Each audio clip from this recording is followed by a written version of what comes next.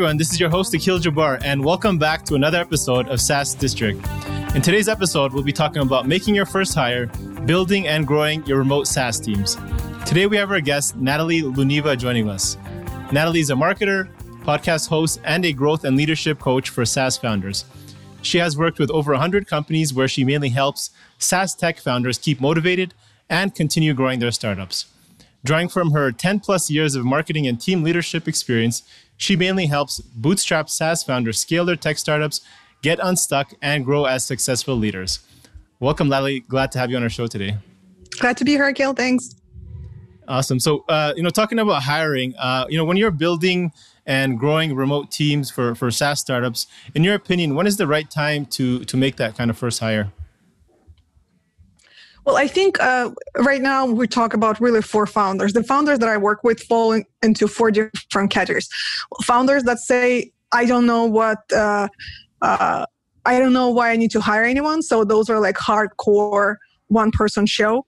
Then the second type is they're only planning to start hiring. So if you are on this stage, then lucky you, prepare for a wild ride because, it is going to be fun. A lot of things that you are not aware of, you're going to learn a lot of things.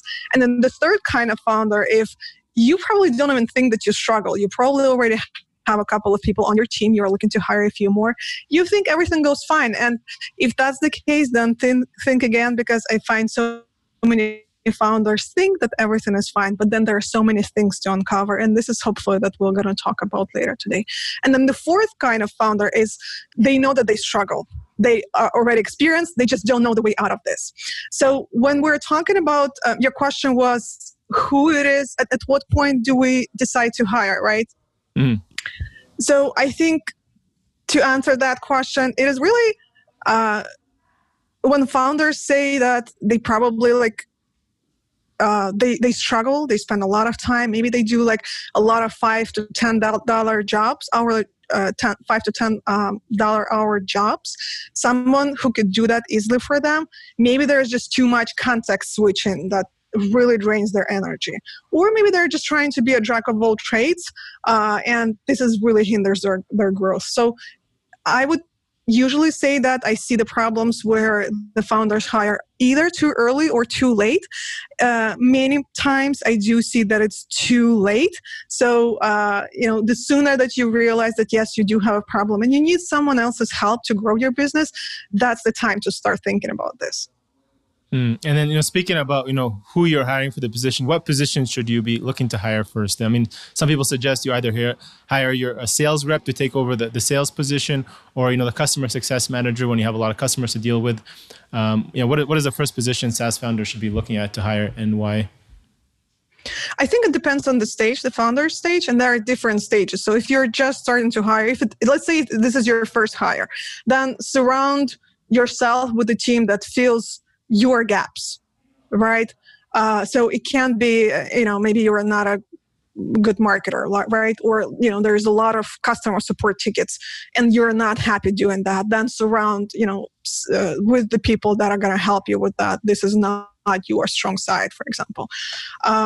But think about what are your own skills and abilities. And also, what do you feed on? What gives you energy? Like if doing sales is something that really gives you energy, then do not hire someone to do sales. So kind of there's no one answer for everyone. So think about your situation. And first of all, which role can help, and just surround yourself with a team that fills your gaps. And then do not outsource or do not, give the tasks or projects that give you the energy to someone else. Got it. And, I guess one of the most important parts when you're building a company and to be able to scale is your team. And part of that is having a high performance team. So for you, what's a high performance team mean to you, and how can we know when our team is performing at a high level or whether they're considered low performers? I've done a study and I've asked many founders, including founders that are in my mastermind groups. I run a mastermind group for SaaS founders. And some of them say that it is knowing what your people are supposed to do. Or some people say that, they work well together, or they have fun, or they're self-motivated. A founder of MailerLite said, if the company passes the jungle test, and that's when a founder goes away for like 30 days, and they're nowhere near to be found. If the company can survive the 30 days without the founder, that's a high-performance team. And then another founder said it is an empowered and highly focused set of team. All of those is true. I'd suggest to distinguish between, there's a difference between a working group and a performance group, or like high performance team. So the working group, really, they do communicate well. There are well-defined roles. The processes are effective and well-defined as well. There is accountability. So all of those things that usually we think a high-performance team is are already in the working group. So this is kind of a differentiator. Yes, so the working group already has all of those.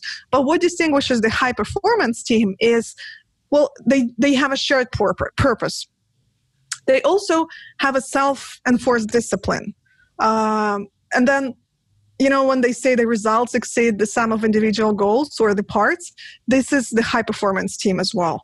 And then what I like most about this is they have strong individual and mutual accountability. So it's not just that they're accountable to, by themselves or to the founder, but they're accountable to each other as well. So there's no one answer what's a high performance team, but at the same time, it's like in sports. That the high performance team in sports that are winning, they're not a newly formed team. So you cannot expect a newly formed team to be a high performance, because they need to practice together, then they need to play multiple games together to be a winning team. And by the way, everyone wants to be on the high performance team. They want to be on the winning team, and they want to see that they're winning as well. And is there a way to identify that early on, whether, in the hiring process up front, or is it early on when you first onboard them to know whether they're going to be high performers or not? Or you just have to kind of wait and see how they work with the team over time?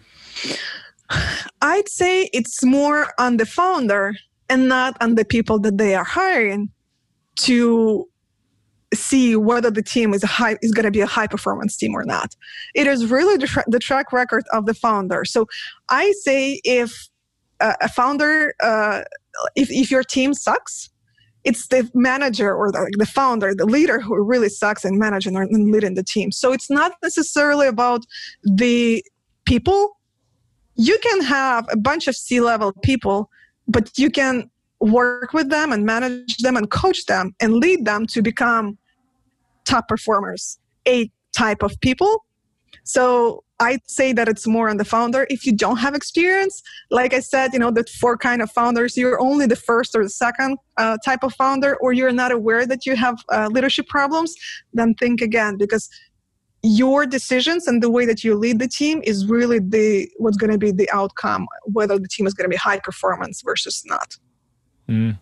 And I don't see a lot of founders actually speaking about this. Not a common topic that comes up about how to increase team performance. Seems like they're most people are pretty happy with. They feel like what they hire is usually good hires. In your opinion, why do you feel that's important to speak about more?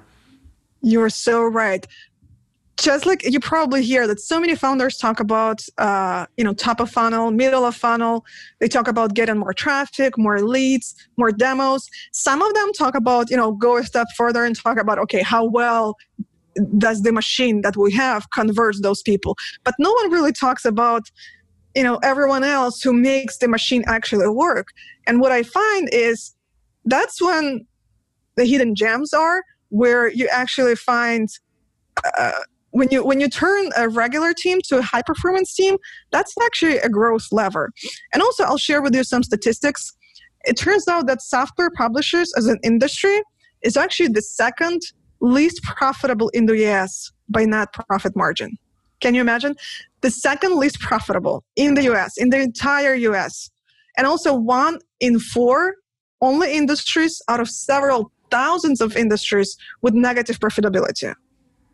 And this has been published by Forbes, so anyone is welcome to read on that. And also, the probability of startup failing in the first year is very high, between 40 and 70%. And the top third reason why software companies fail is not the right team. The first one is no marketing need, is actually 40%. And then run out of cash is close to 30%. And then the third one is not the right team. So team is so important, hugely important, and something that's definitely been overlooked. So you mentioned kind of that idea of that, you can hire C players, and if you're a good leader, you can turn them around. But don't you feel that's kind of ineffective or kind of a waste of time, up front, rather than, filtering it out and just, bringing on A players from the beginning? And then, I think you'll probably do a lot better in the long run. I've hired dozens, more than 100 people in the past. Not every single hire, even if you're a very, very experienced hiring person or have done this and you know that some things work, some people have higher chances of working out versus others, you are still kind of just guessing. So in the end, it's not going to be 100% match anyways. So yes, in the ideal world, you hire a perfect fit. But first of all, you don't know who the perfect fit is going to be, the A players.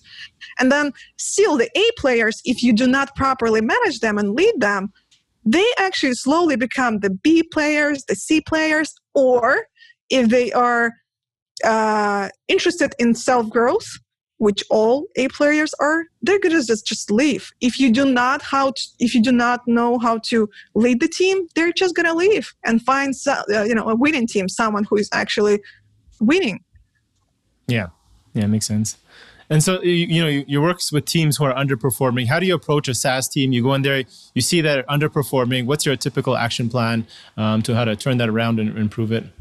I love it. So it's actually, I have a 6 P's process, 6P. So the first P is problem identification. So this is where, well, first of all, even before that, the founder's expectations is crucial. I find that, founders think, hey, it's not that really difficult. How difficult can it be to tell people what to do, right? So, well, first of all, the expectations are that two bodies, I heard this great quote, two bodies moving in the same direction create friction. So even if you have only 2 people on the team, you are going to have you are going to have friction. And if you don't have much experience managing people, you're not going to be a good manager in the beginning, for sure.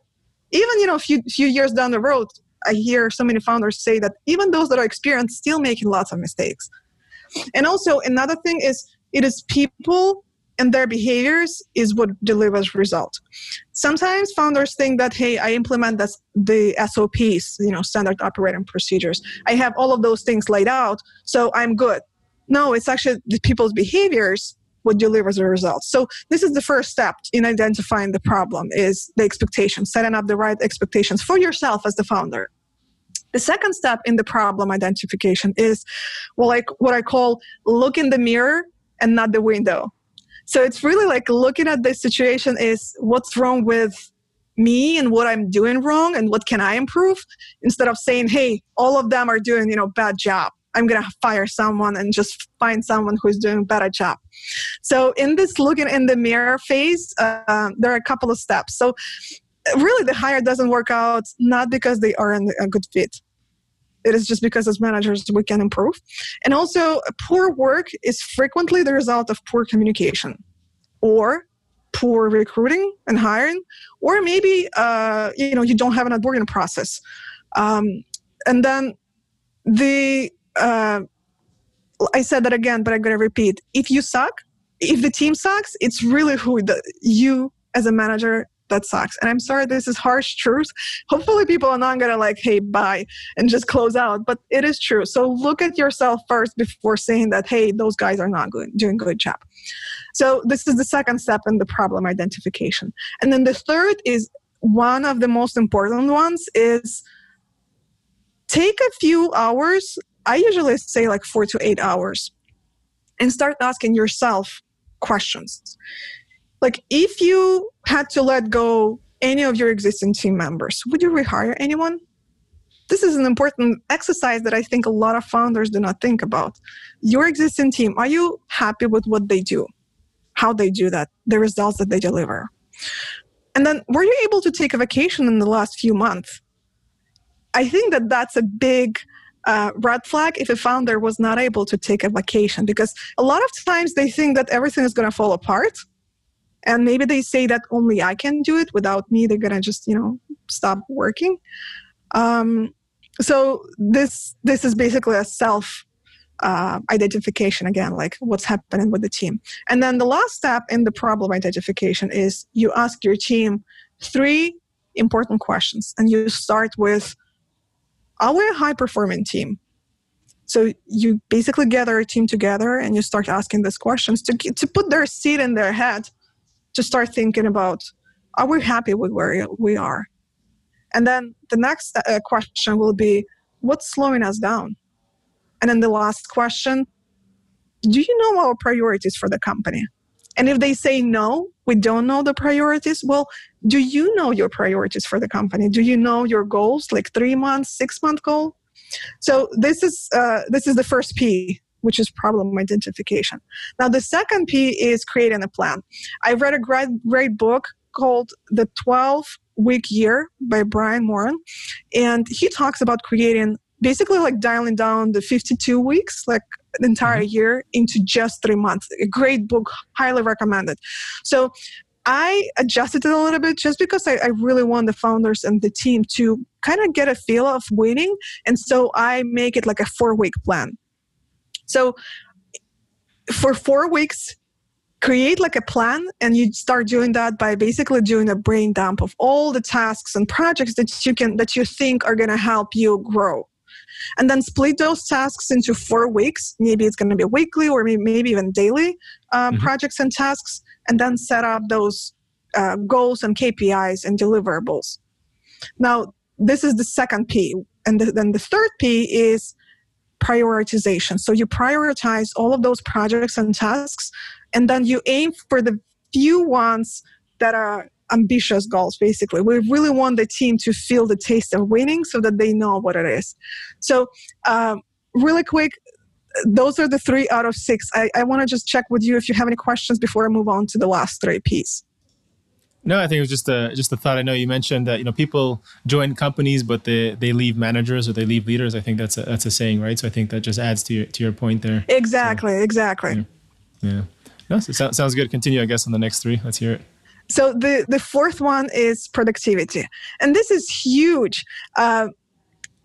Focusing on the results, but at the same time, like, I'm not sure how many people do you have on your team, Akhil? We have about 7. Actually, we just onboarded somebody today, so 8. So yeah. Awesome. Okay. Yeah. So I find that so many people, they do not have like a discipline of get it like done, or like, doing and not like result in not action. So even when companies have like their daily stand-up meetings, they have, okay, they asking like, what are you working on? So instead of this question, I highly encourage you to switch to asking the question, what are you getting done, or what are you finishing, or what are you, completing? So that you kind of talk about this productivity, like we're finishing things and not just talking about the progress, because the progress can be a few days, a few weeks, but we want, an environment where everyone knows that we're finishing things. And then in the productivity also, I highly recommend at least 3 hours a day for the founder, and if possible for the team as well. Put it on the calendar where you don't have any meetings. You just work on those high ROI projects and tasks, because it's so easy to get into minutiae, the things that are just urgent but not important. So these 3 hours that every single day you put on your calendar where no one has meetings, we just work on our projects that are actually going to move the needle. And then show the sense of urgency. We do want people to feel like, I don't have another 2 weeks to finish projects, but, we need to do something like as soon as possible. So you need to keep, as a founder, you need to keep the pressure on this productivity. So this is the fourth one. The fifth P is performance and progress. We want, like I was saying before, we want to have those quick wins. So make sure that first of all, you measure the things that, so in the beginning, when you only start the project, you identify some things ideally that you can measure, so that, later you can say, in the first 2 weeks of this activity, we've actually went from, 1.5 to 1.8 conversion or something like this. Mm-hmm. So we want to measure the performance and report on the progress. And then the last P is process optimization. So this is really how to sustain the achieved results. So let's say that, we're done with the first 4 weeks. So the optimizing the process after the 4 weeks is what's usually going to help sustain the results that you've achieved in the first 4 weeks. And here I talk a lot about consistency. And again, going back to the founder, like it is all on you really. So it's like training a dog. When you hire a dog trainer, they coach the dog owner as much as they're training the dog, and the dog owner needs to stay consistent with their commands, right? And that's why it is really training of you and making sure that you are doing, the things that you have the same processes basically, that you don't, one day you measure something, the next day you don't. You need to be consistent as the founder as well. So on the productivity side, you mentioned, I want to talk about that a little bit. So you talk about blocking out 90 minutes of your day to focus on your work. Is there a better time that you should be doing that? Is that first thing as you get in, or does it matter when you do that? I love this question. So it's actually not 90 minutes. I actually say like 3 hours for the founder. Try to allocate like 3 hours every single day. I love your question because I speak a lot about that. In the beginning of the day, when you just sitting down as the founder, and maybe you can even teach your team to do the same thing, do not open up your emails, because what's happening? You have a bunch of those emails, and what it is really is people come with their own agenda to you and pile up all of their stuff on top of what you would like to work on, right? And so your work is basically getting deprioritized. And so you work on those maybe less important things, but more urgent things. So in the morning, do not open up your email. And that's probably the best way for you to work on. If you're an early bird, I have 2 kids, so I kind of don't get to choose the time when I wake up. And so the morning is usually the best time for me to, because in the evening, I kind of think about the entire day, and probably a lot of founders do, right? And then in the morning, you kind of wake up fresh with, solutions or projects or whatever ideas that you have. And then this is the best time to work on that, in my opinion. Got it. And then adding to that, so a lot of people are obviously shifting to remote teams, or they had remote teams of how they build their SaaS company. Do you have any favorite strategies or tools for tracking productivity specifically across your remote team?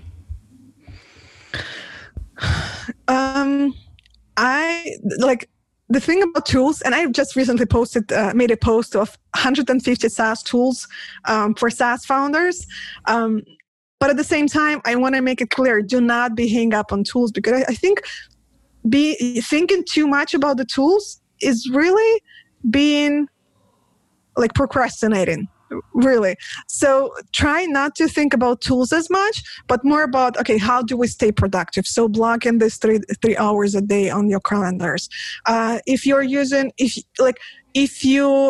team is remote and all over the world, then there's a great tool called Standuply, and that's for Slack, where every single day, if you are not able to do those stand-up meetings, then the system is asking every single day at the same time what it is that, your question that you'd like to ask for every single day. Like, what are you working on, or what are you finishing? So this can be one of the tools. But then, the daily meetings with agenda is important. So have the agenda just to make sure that everyone's on the same page. So it's less about the tools and more about your process. Got it. Okay. And then, you mentioned, people working across different time zones, but I guess communication, there's productivity and there's also communication. How do you suggest other ways to manage the workload and effective communications across those different time zones? Yeah. So there's synchronous versus asynchronous communication, right? And if the team is spread out all over the world, we want to make sure that if you are, let's say, in central time zone, -5, versus someone in Europe, GMT +1 or 0, then you have those, 5, 6, 7. Sometimes I work with teams who is in Thailand. Then work a lot on this asynchronous communication so that and by the way, you need to have your communication guidelines. So I highly recommend you look into this. So for example, when you know it is a long email, then you encourage your people, your team, to email you instead of send it in Slack, because sometimes if you don't pay for Slack, then the messages can be just deleted or something. So which messages should go where. If it is an immediate quick question, then ask in Slack, but do not expect the answer, after 3 p.m. your time or something like this. So those communication guidelines is important for you to put together, but then work on this. What helped a lot for one of the founders that I worked with is they did not do daily stand-up meetings.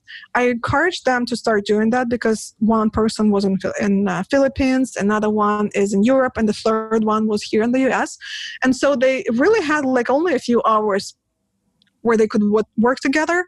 And so this back and forth messaging was just killing everyone and just delaying so many projects and things. So once a day, everyone would prepare their questions, and then it was really quick 30 to 60 minute meeting every single day. And then the founder got so much time on their hands so that, they don't need to read through all of those emails. They just really quickly can answer all of the team questions in 30 minutes. Got it. Makes sense. Cool. Oh, thank you so much for jumping on today, Natalie. Really appreciate it. For our audience, where can they get in touch with you and learn more about what you're working on? So go to my website, natalieluniva.com, and then also check out my website, SaaS Boss. And I also have a Facebook group for SaaS founders called SaaS Boss. Check it out. And then I'm actually writing a book about team productivity and going from a low performance team to a high performance team. So if this is something that you're interested in, connect with me on LinkedIn or Facebook, and I'll share the copy with you. Cool. Well, thank you. We'll put those links in our show notes for our audience to check out as well. Thank you for having me, Akhil. All right. Thank you. Bye-bye. Thank you all for listening in to this episode and joining SaaS District today. Don't forget to leave a review and subscribe for future episodes where we interview top leaders in the SaaS industry. If you're a SaaS company looking to grow and unlock the true value of your business, get in touch with us at horizoncapital.com. And myself or one of our consultants will provide a free assessment to help you get there and hit your goals. If you have any feedback or suggestions for this podcast, please DM us on Instagram or LinkedIn at Horizon Capital and help us improve our content for you all. Thanks again, and hope to see you on the next one.